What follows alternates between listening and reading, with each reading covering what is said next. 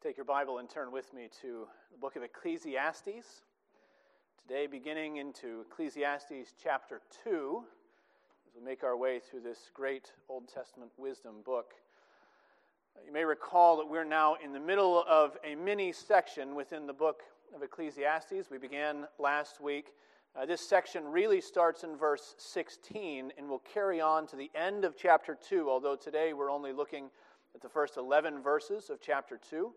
But in this section of the book, the preacher, Solomon, is telling us all of the various ways that he tried to find meaning, significance in life under the sun. And today we're going to look at his attempt at self-indulgence, at pursuit of pleasure. We're going to find that today, Ecclesiastes chapter 2, as we read verses 1 to 11, on page 553, if you picked up a cart Bible on the way in. Before we come to this word and read it together, please join me again in prayer as we seek God's blessing on our study. Oh, gracious Lord and God, you have called us not only to be people who read your word, but become doers of your word. You have brought us forth by your word of truth, and you are the one who implants your word in us as you work meekness in our hearts and souls.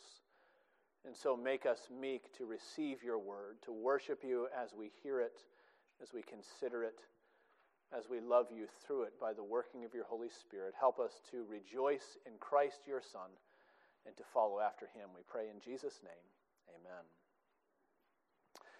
Now the word of God as we find it in Ecclesiastes chapter 2, the first 11 verses. I said in my heart, come now, I will test you with pleasure. Enjoy yourself. But behold, this also was vanity.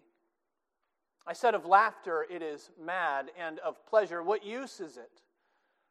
I searched with my heart how to cheer my body with wine, my heart still guiding me with wisdom, and how to lay hold on folly till I might see what was good for the children of man to do under heaven during the few days of their life. I made great works. I built houses and planted vineyards for myself. I made myself gardens and parks and planted in them all kinds of fruit trees. I made myself pools from which to water the forest of growing trees. I bought male and female slaves and had slaves who were born in my house. I had also great possessions of herds and flocks, more than any who had been before me in Jerusalem. I also gathered for myself silver and gold and the treasure of kings and provinces. I got singers, both men and women, and many concubines, the delight of the children of man. So I became great and surpassed all who were before me in Jerusalem. Also my wisdom remained with me, and whatever my eyes desired, I did not keep from them. I kept my heart from no pleasure, for my heart found pleasure in all my toil, and this was my reward for all my toil. Then I considered all that my hands had done and the toil I had expended in doing it, and behold, all was vanity and a striving after the wind. There was nothing to be gained under the sun. Thus far, the reading of God's holy and inerrant word. May he add a blessing as we study it together today. It was Thursday morning this week at precisely 2:38 a.m. I know it was 2:38 because that was the moment that I awoke with something on my mind, some thought that I couldn't get rid of, and when that happens, you know the routine. At first, you hope or expect almost that the thought is just going to pass, and so you take a breath, you close your eyes, you wait to fall back asleep, and when that doesn't work after a while, you give in and you say, I'll think about it for a little bit, because once I've thought about it, once I've worked out a solution, then I can get back to sleep. And so you ponder. That doesn't help, and so you think maybe you're just not comfortable enough. So you fluff the pillow, you adjust the blankets, you try a different position, and then you fluff the pillow again, and you find another position, and that's where I was, tossing and turning until about 4:30 in the morning when I finally decided I'm just going to get up and do something productive. I'm not just going to lay here and keep turning and tossing, but you know the way that it happens when you're looking for that comfort, looking to return to something easy and back to sleep. Well, last week in our study of Ecclesiastes, we began to look down some of these dead ends where humanity searches for meaning, for significance in our vain and temporary lives. Last week we looked at worldly wisdom. We looked at that never-ending journey of people who were always learning but never arriving at a knowledge of the truth. And this week Solomon pivots. He's like a restless sleeper trying to find another position. He pivots to the pursuit of pleasure because maybe there he can find a pillow soft enough to quiet his thoughts about eternity. I think maybe more than any other section of this book in Ecclesiastes, we as a culture, as a society, we already know the answers that Solomon is going to find in his pursuit of pleasure. It is the American experiment, our inalienable right to life and liberty and the pursuit of happiness. It's the modern way to surround ourselves, to fill our time with entertainment, with distractions, to take up a little bit of fun, a little bit of laughter, to take our mind off of the difficult things. And so we've tried what Solomon tries. The world around us is trying it still. It's a search for significance in full Solomonic style. Or verse 10 says, "Whatever my eyes desired, I didn't keep from them." We know that pursuit. It's familiar to us, and so you know the routine. You toss and you turn, you toss and you turn, you try to make yourself just a little more comfortable. Despite all of our attempts, all of our attempts at wresting meaning from pleasure, we are still left as uncomfortable and awake to the reality that is approaching us. We are still left with just one more vanity, he says. A little more striving after the wind. Nothing to be gained as we are buried under a mountain of entertainments and pleasures. We know this search. I think we can get a little more specific as we look through the passage. What is it about pleasure that makes it so insufficient as an answer to our questions of meaning, of eternity? As we study, I think we can see at least two answers. You might be able to come up with more as you read on your own later, but at least two reasons Solomon gives us why the pursuit of pleasure can never help us to arrive at the answers we're looking for. And the first answer that we find is that the pursuit of pleasure is terribly temporary. That's one of the problems with our pursuit of pleasure, that it's terribly temporary. In fact, that's probably a generous way to put it. In a best case scenario, some of the pleasures that we pursue are things that evaporate just as quickly as we get our hands on them. And they're like smoke that escapes through our hands. And even if you try to grab at it, it moves just enough wind that it goes away from you. Now here especially we encounter these temporary pleasures of entertainment and alcohol in verses 2 and 3. And to that probably, although we skip to the end, we could probably also add the entertainments of song and sex in verse 8. There's a thread that runs through all of those, and that thread is the pleasure of experience. Each of them describes the attempt, the desire to feel something, to hear something, to spend our time, at least for a little while, focusing on what is enjoyable rather than what is eternal. But what is enjoyable is all too often temporary. That's what Solomon tells us, and we see it as we look and consider the experience of entertainment. Verse 2, he says, "I said of laughter, it is mad, and of pleasure, what use is it?" That is, what does it accomplish? What does it leave over when it's done? Everybody loves a good joke. You have to be a pretty sour Christian to find no humor in the world. But the reality is that comedy has a pretty notoriously short shelf life.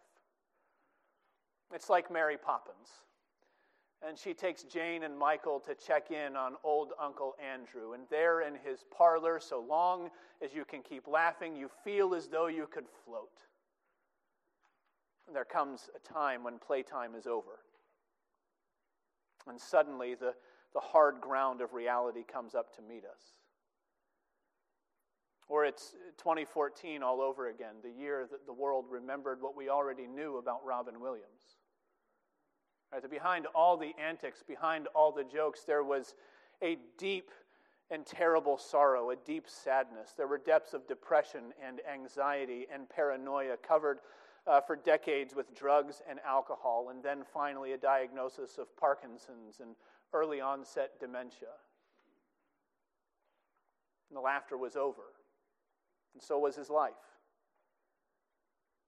We can try, if we want to get our hands on entertainment that will last. We can spend our days and fill our time watching TikToks, 30 seconds, 2 minutes at a clip. Then you can just keep watching the next one. It will feed you a constant stream of entertainments. It's always there. We can spend our time hunting down distractions. We can cram every waking moment with laughter, with levity, no matter how good the joke is. Eventually the punchline is going to fade. And we're going to be left with the realization that life is not nearly as amusing as we would hope it would be. And so it's useless, says the preacher, precisely, I think, because it's temporary. The same is true of the experience of alcohol. Verse 3. He says, I searched with my heart how to cheer my body with wine, my heart still guiding me with wisdom, and how to lay hold on folly, till I might see what was good for the children of man to do under heaven during the few days of their life. You hear it in that closing phrase. The few days of their life. He takes all of the colors of pleasure and he paints them on this dark backdrop of our mortality, our fleeting, finite lives. Now, when we read verse 3, we need to be careful not to try too hard to save Solomon from himself. Some commentators, some Christians are almost allergic to the idea that Solomon might have gone so far in his search for pleasure that he actually became intoxicated. And so they'll say, well, actually he became a connoisseur of fine wines. After all, it says that his heart was still guiding him with wisdom. And so this is, he became a sommelier. He knew all there was to know about wines. I don't think that's what we're supposed to come away with here. His heart is guiding him, but he still says he tried to lay hold on folly. He insists that he denied his heart no pleasure. Anything that looked good or felt good, he was going to try. In 2010, there was a team of researchers who published a peer-reviewed paper in some fancy pants journal, and the title of the paper was The Characterization of Behavioral and Endocrine Effects of LSD on Zebrafish. That's the sort of thing you probably get a grant for, I suppose. It sounds pretty scientific, maybe sounds pretty groundbreaking if you're into that sort of thing, but the reality is that if you're going to write that paper, you have to spend an awful lot of time taking notes on stoned zebrafish. There's an experiment going on, and somebody has to be the subject of the experiment, and that is what Solomon is doing in verse 3. He's conducting an experiment. He's testing a hypothesis. Maybe alcohol in sufficient quantities can alleviate the pain of human mortality. Here's the way the New Living Translation deals with verse 3. I think it's pretty good. It says, I decided to cheer myself with wine. And while still seeking wisdom, I clutched at foolishness. In this way, I tried to experience the only happiness most people find during their brief life in this world. And so Solomon tried alcohol. He probably tried quite a bit of it. He wanted to see if that was the way. Maybe it could ease his mind long enough to put his search to sleep.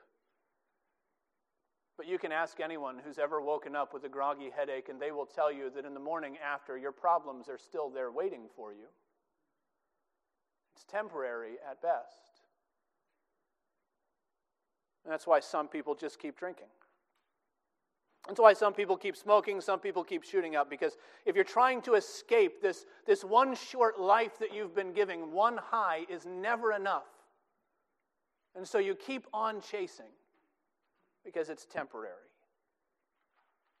Well, then there's the sex and the song. Verse 8. Now, we're going to come back to verse 8 in a little bit, but Solomon here lists the pleasures of high art right next to the pleasures of base instinct. Culture and song right next to concubines. I got singers, both men and women, he says, and many concubines, the delight of the children of men. It's another example of this playlist that we put on constant repeat, this entertainment that we fill our lives with so that we don't have to deal with our thoughts in the silence. Or maybe it's an example of these experiences that we think are just ours, just for our enjoyment, these intimate pleasures that are just for our personal indulgence.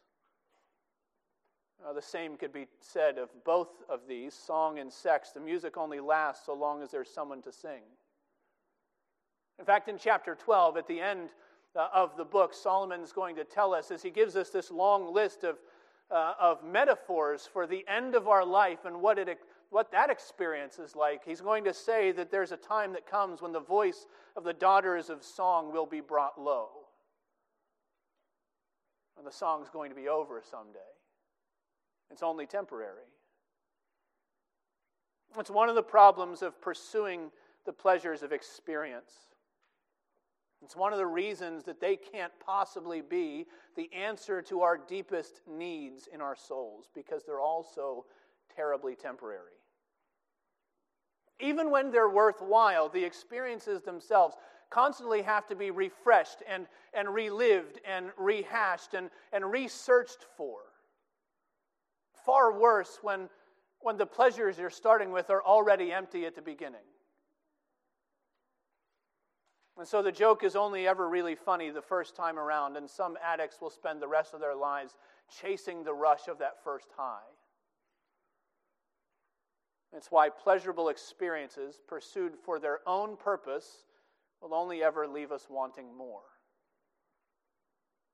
And so maybe somebody will want to ask Solomon, isn't there something better?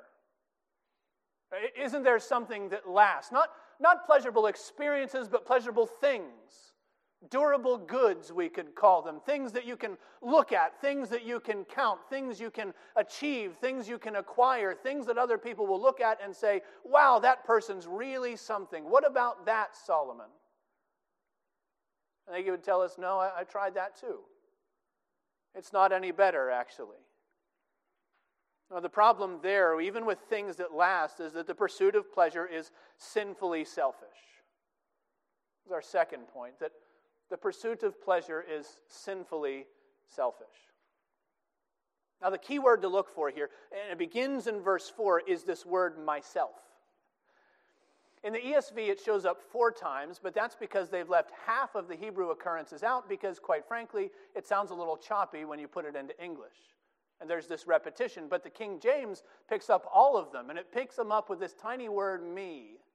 And when you read it out loud, you can hear just how foolish and vain and self-centered the pursuit of pleasure really is. I made me great works.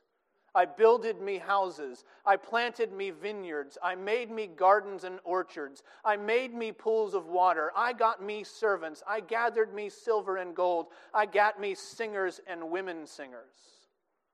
And then the final crescendo after all that me is verse 9. So I was great.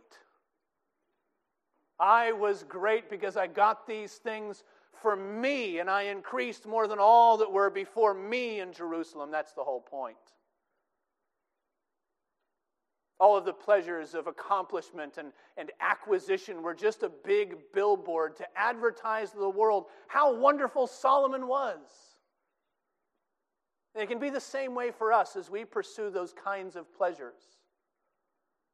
And so maybe we pursue the pleasure of building things. We flex our creative muscle. And if you were in Sunday school today, you know that that's a good impulse when it's pointed in the right direction. The Lord is the creator of all. He's made us creative to image forth His image into the world.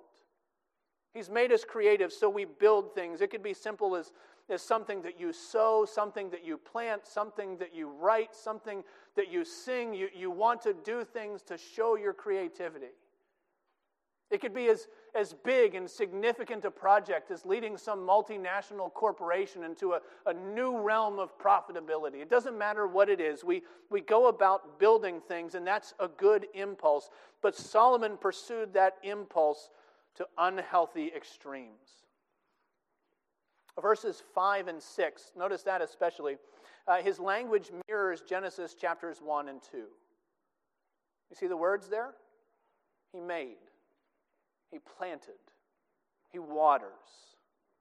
He had gardens. He had parks, which really is paradises. He had full of every kind of fruit-bearing tree.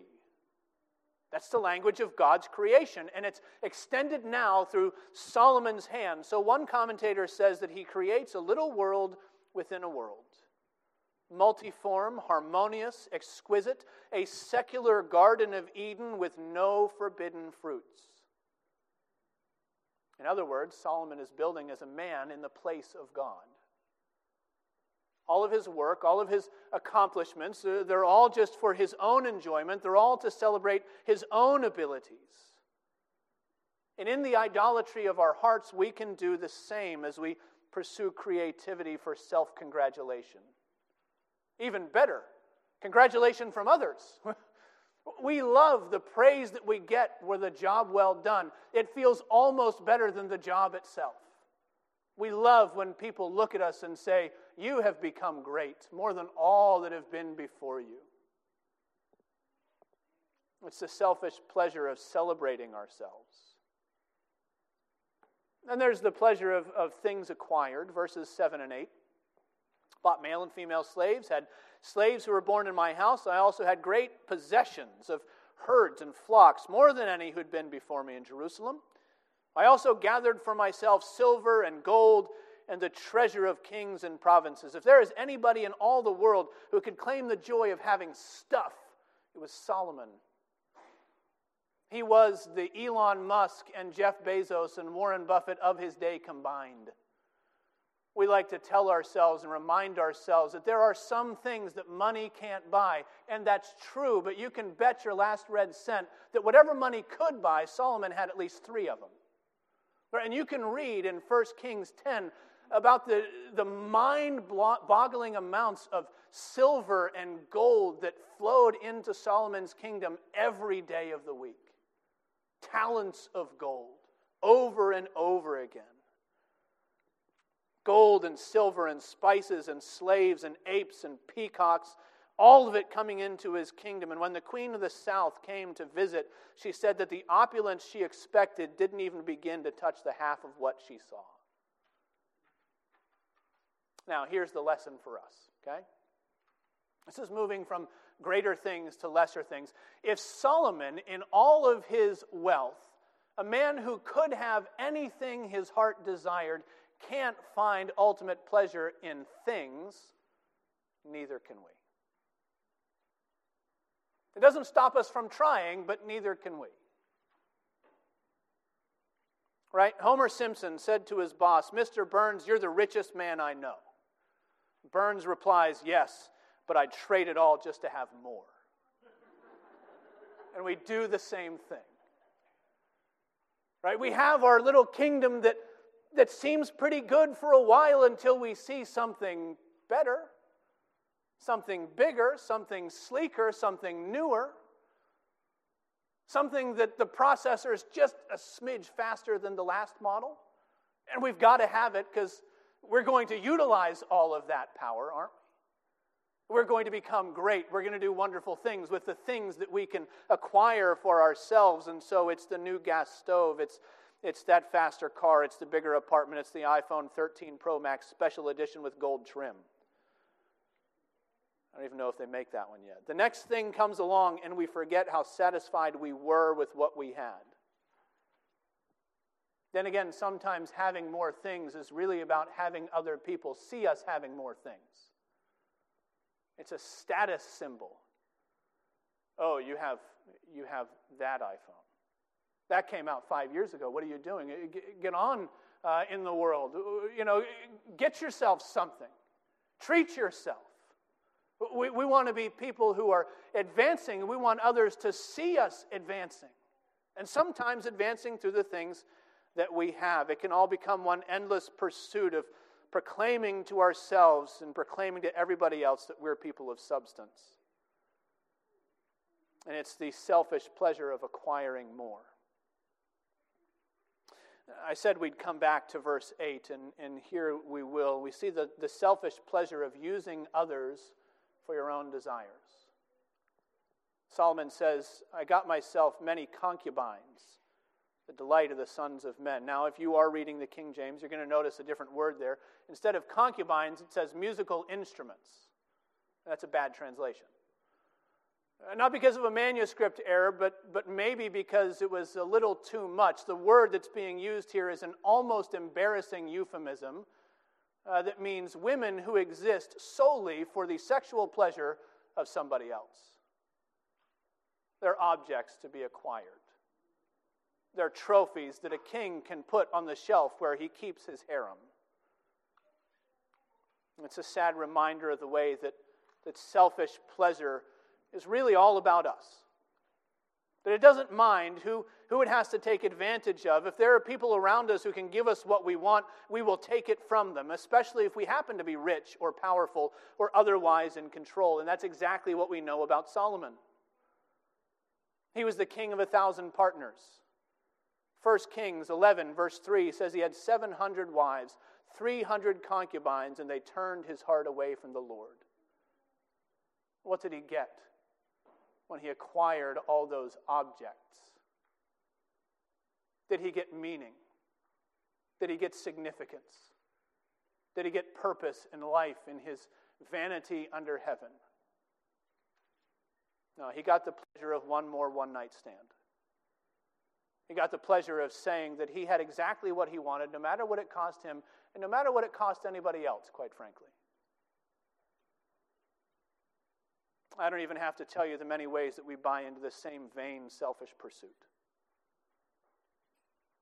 Earthly power and human desires haven't changed in 3,000 years, and now the things that used to be available only to a king are paraded on every street corner and seen in every advertisement and hidden all over the internet for prying eyes to see. Today, Solomon's delights are an app and a swipe away. I imagine that Solomon himself might be shocked to find out how cheaply sex is bought and sold for a few moments of self-gratification. I imagine that even Solomon himself would be surprised how easy it is to turn other people into objects for your own pleasure in our culture. What Solomon would not be surprised about is the way that after all this time, the pursuit of these pleasures still leaves humanity just as empty as it did when he was trying the whole thing. David Hubbard says that pleasure has an advertising agency that's better than its manufacturing department. In other words, it's writing checks that it can't cash, right? David Gibson says, all our bubbles burst eventually. Here's the way Solomon put it. I considered all that my hands had done and the toil I had expended in doing it, and behold, all was vanity and a striving after the wind, and there was nothing to be gained under the sun. Why? No, because it's terribly temporary and it's sinfully selfish. And so Solomon says that it all amounted to vanity. But what he does not say, and this is where we need to pay attention, what Solomon does not say is that he didn't enjoy himself. Right? This is where Christians get tripped up. Solomon says he went looking for pleasure in the world, and in the world he found it. Verse 10, I kept my heart from no pleasure, for my heart found pleasure in all my toil. This was my reward for all my toil. And we trip here because we realize that Scripture is telling us, again, what we already know by faith. That the pleasures of knowing God and being known by Him far outstrip any pleasures of this life, and they can never replace or never even compare to the pleasure of being a child of God. We know that Scripture is telling us that. When Scripture teaches us about what it's like to belong to the Lord, it speaks to us in language of enjoyment. It speaks of fulfillment forever. Christ came that we might have life in abundance. He came to give us living water to slake our eternal thirst. Psalm 16:11, you make known to me the path of life. In your presence there is fullness of joy. At your right hand are pleasures forevermore. We hear that and it sounds so beautiful. And it's true. But it's so true and it's so beautiful that by comparison, we almost convince ourselves that all of the empty pleasures of this life ought to help us out a little bit by being uninteresting. Now, we expect illicit sex to come with a warning label. We hope that selfish materialism will feel as ugly as it sounds. We want our secret addictions to be bland enough that they will be easy to quit, but they probably won't be. Earthly pleasures are pleasurable. And that's a good thing, actually. Here's again a situation in which we say it's God's blessing that we live in a world that's not painted in colors of khaki everywhere and only. There are delights for our eyes and delights for our senses and delights when we build and achieve and accomplish and acquire. In fact, as we get to the end of this section, Solomon will tell us, after all of this vanity, vanity, vanity, he's going to say, actually, I found something that's good, and it's to enjoy yourself a little bit in this life. It's part of God's blessing upon us to put us in a world where there are pleasurable pleasures. And yet, it's part of our disordered desires that we are constantly searching for satisfaction in things that aren't supposed to satisfy us.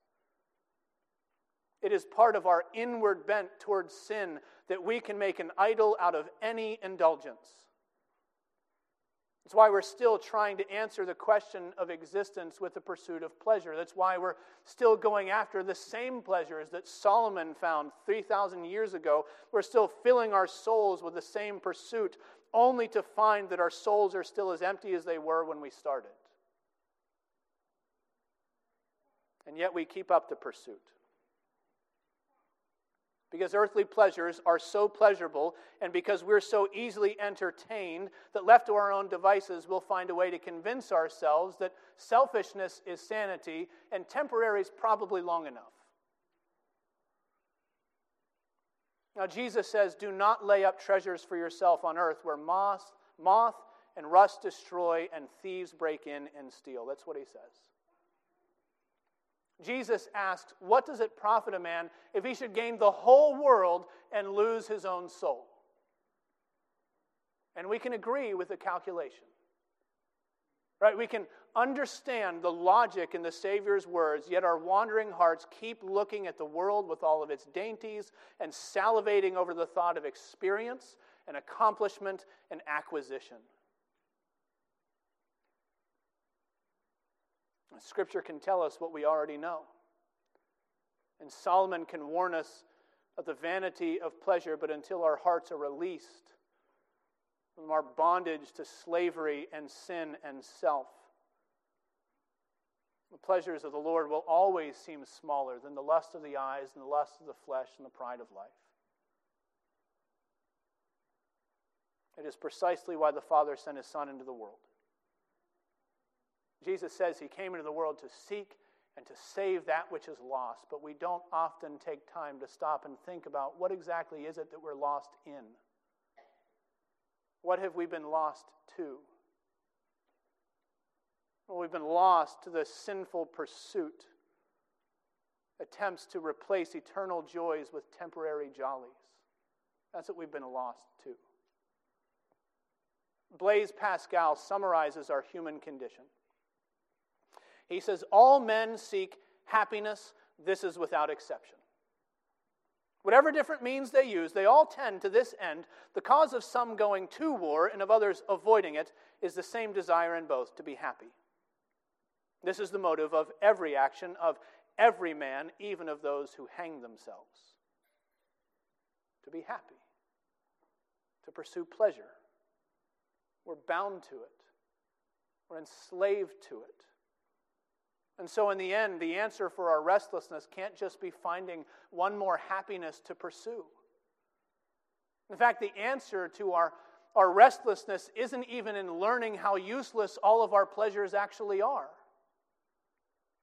The only answer to our restlessness is to receive a new heart. One that's been freed by the Holy Spirit working in us. That's the answer to our freedom from sin. It's the work of the Spirit of God enabling us to believe what we don't believe on our own. That the pleasures of God are more solid and longer lasting than all the distracting pleasures we fill our days with under the sun. And this is exactly what God gives to His children through Christ. Christ is the suffering servant who counted a pleasure to fulfill all God's will for our salvation. Christ is the one who, for the joy set before Him, endured the cross, forsaking its shame.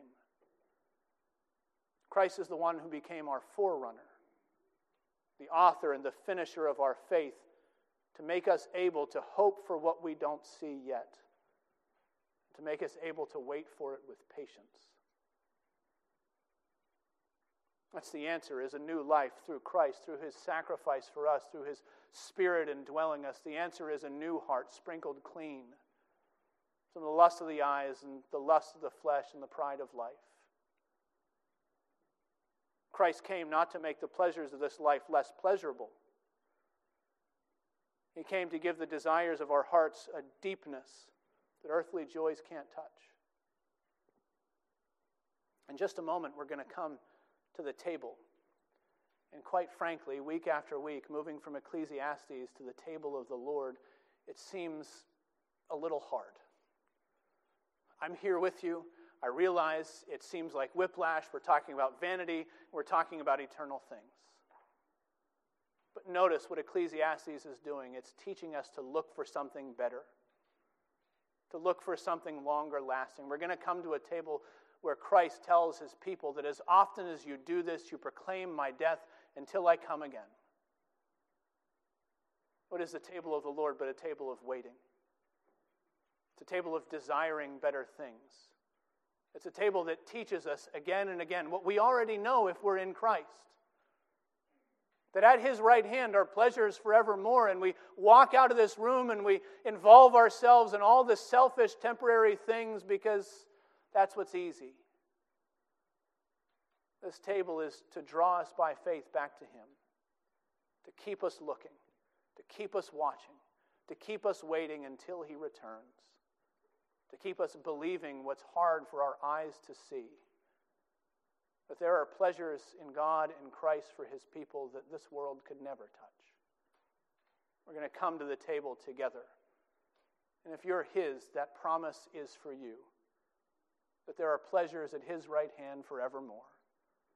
Foundationally, the pleasure of being His. Let's pray together. Oh, gracious Lord our God, we thank You. We thank You for Your word. We thank You for the way that You lead Your people to Yourself. We pray, O Lord, that You would keep us trusting in You and walking with You and yearning for You. Keep us, O Lord, coming to You to be filled all over again with the joy, the strength of the Lord. Help us to trust in You. Give us rejoicing in Christ's name and pleasures in Him, we pray in Jesus' name. Amen.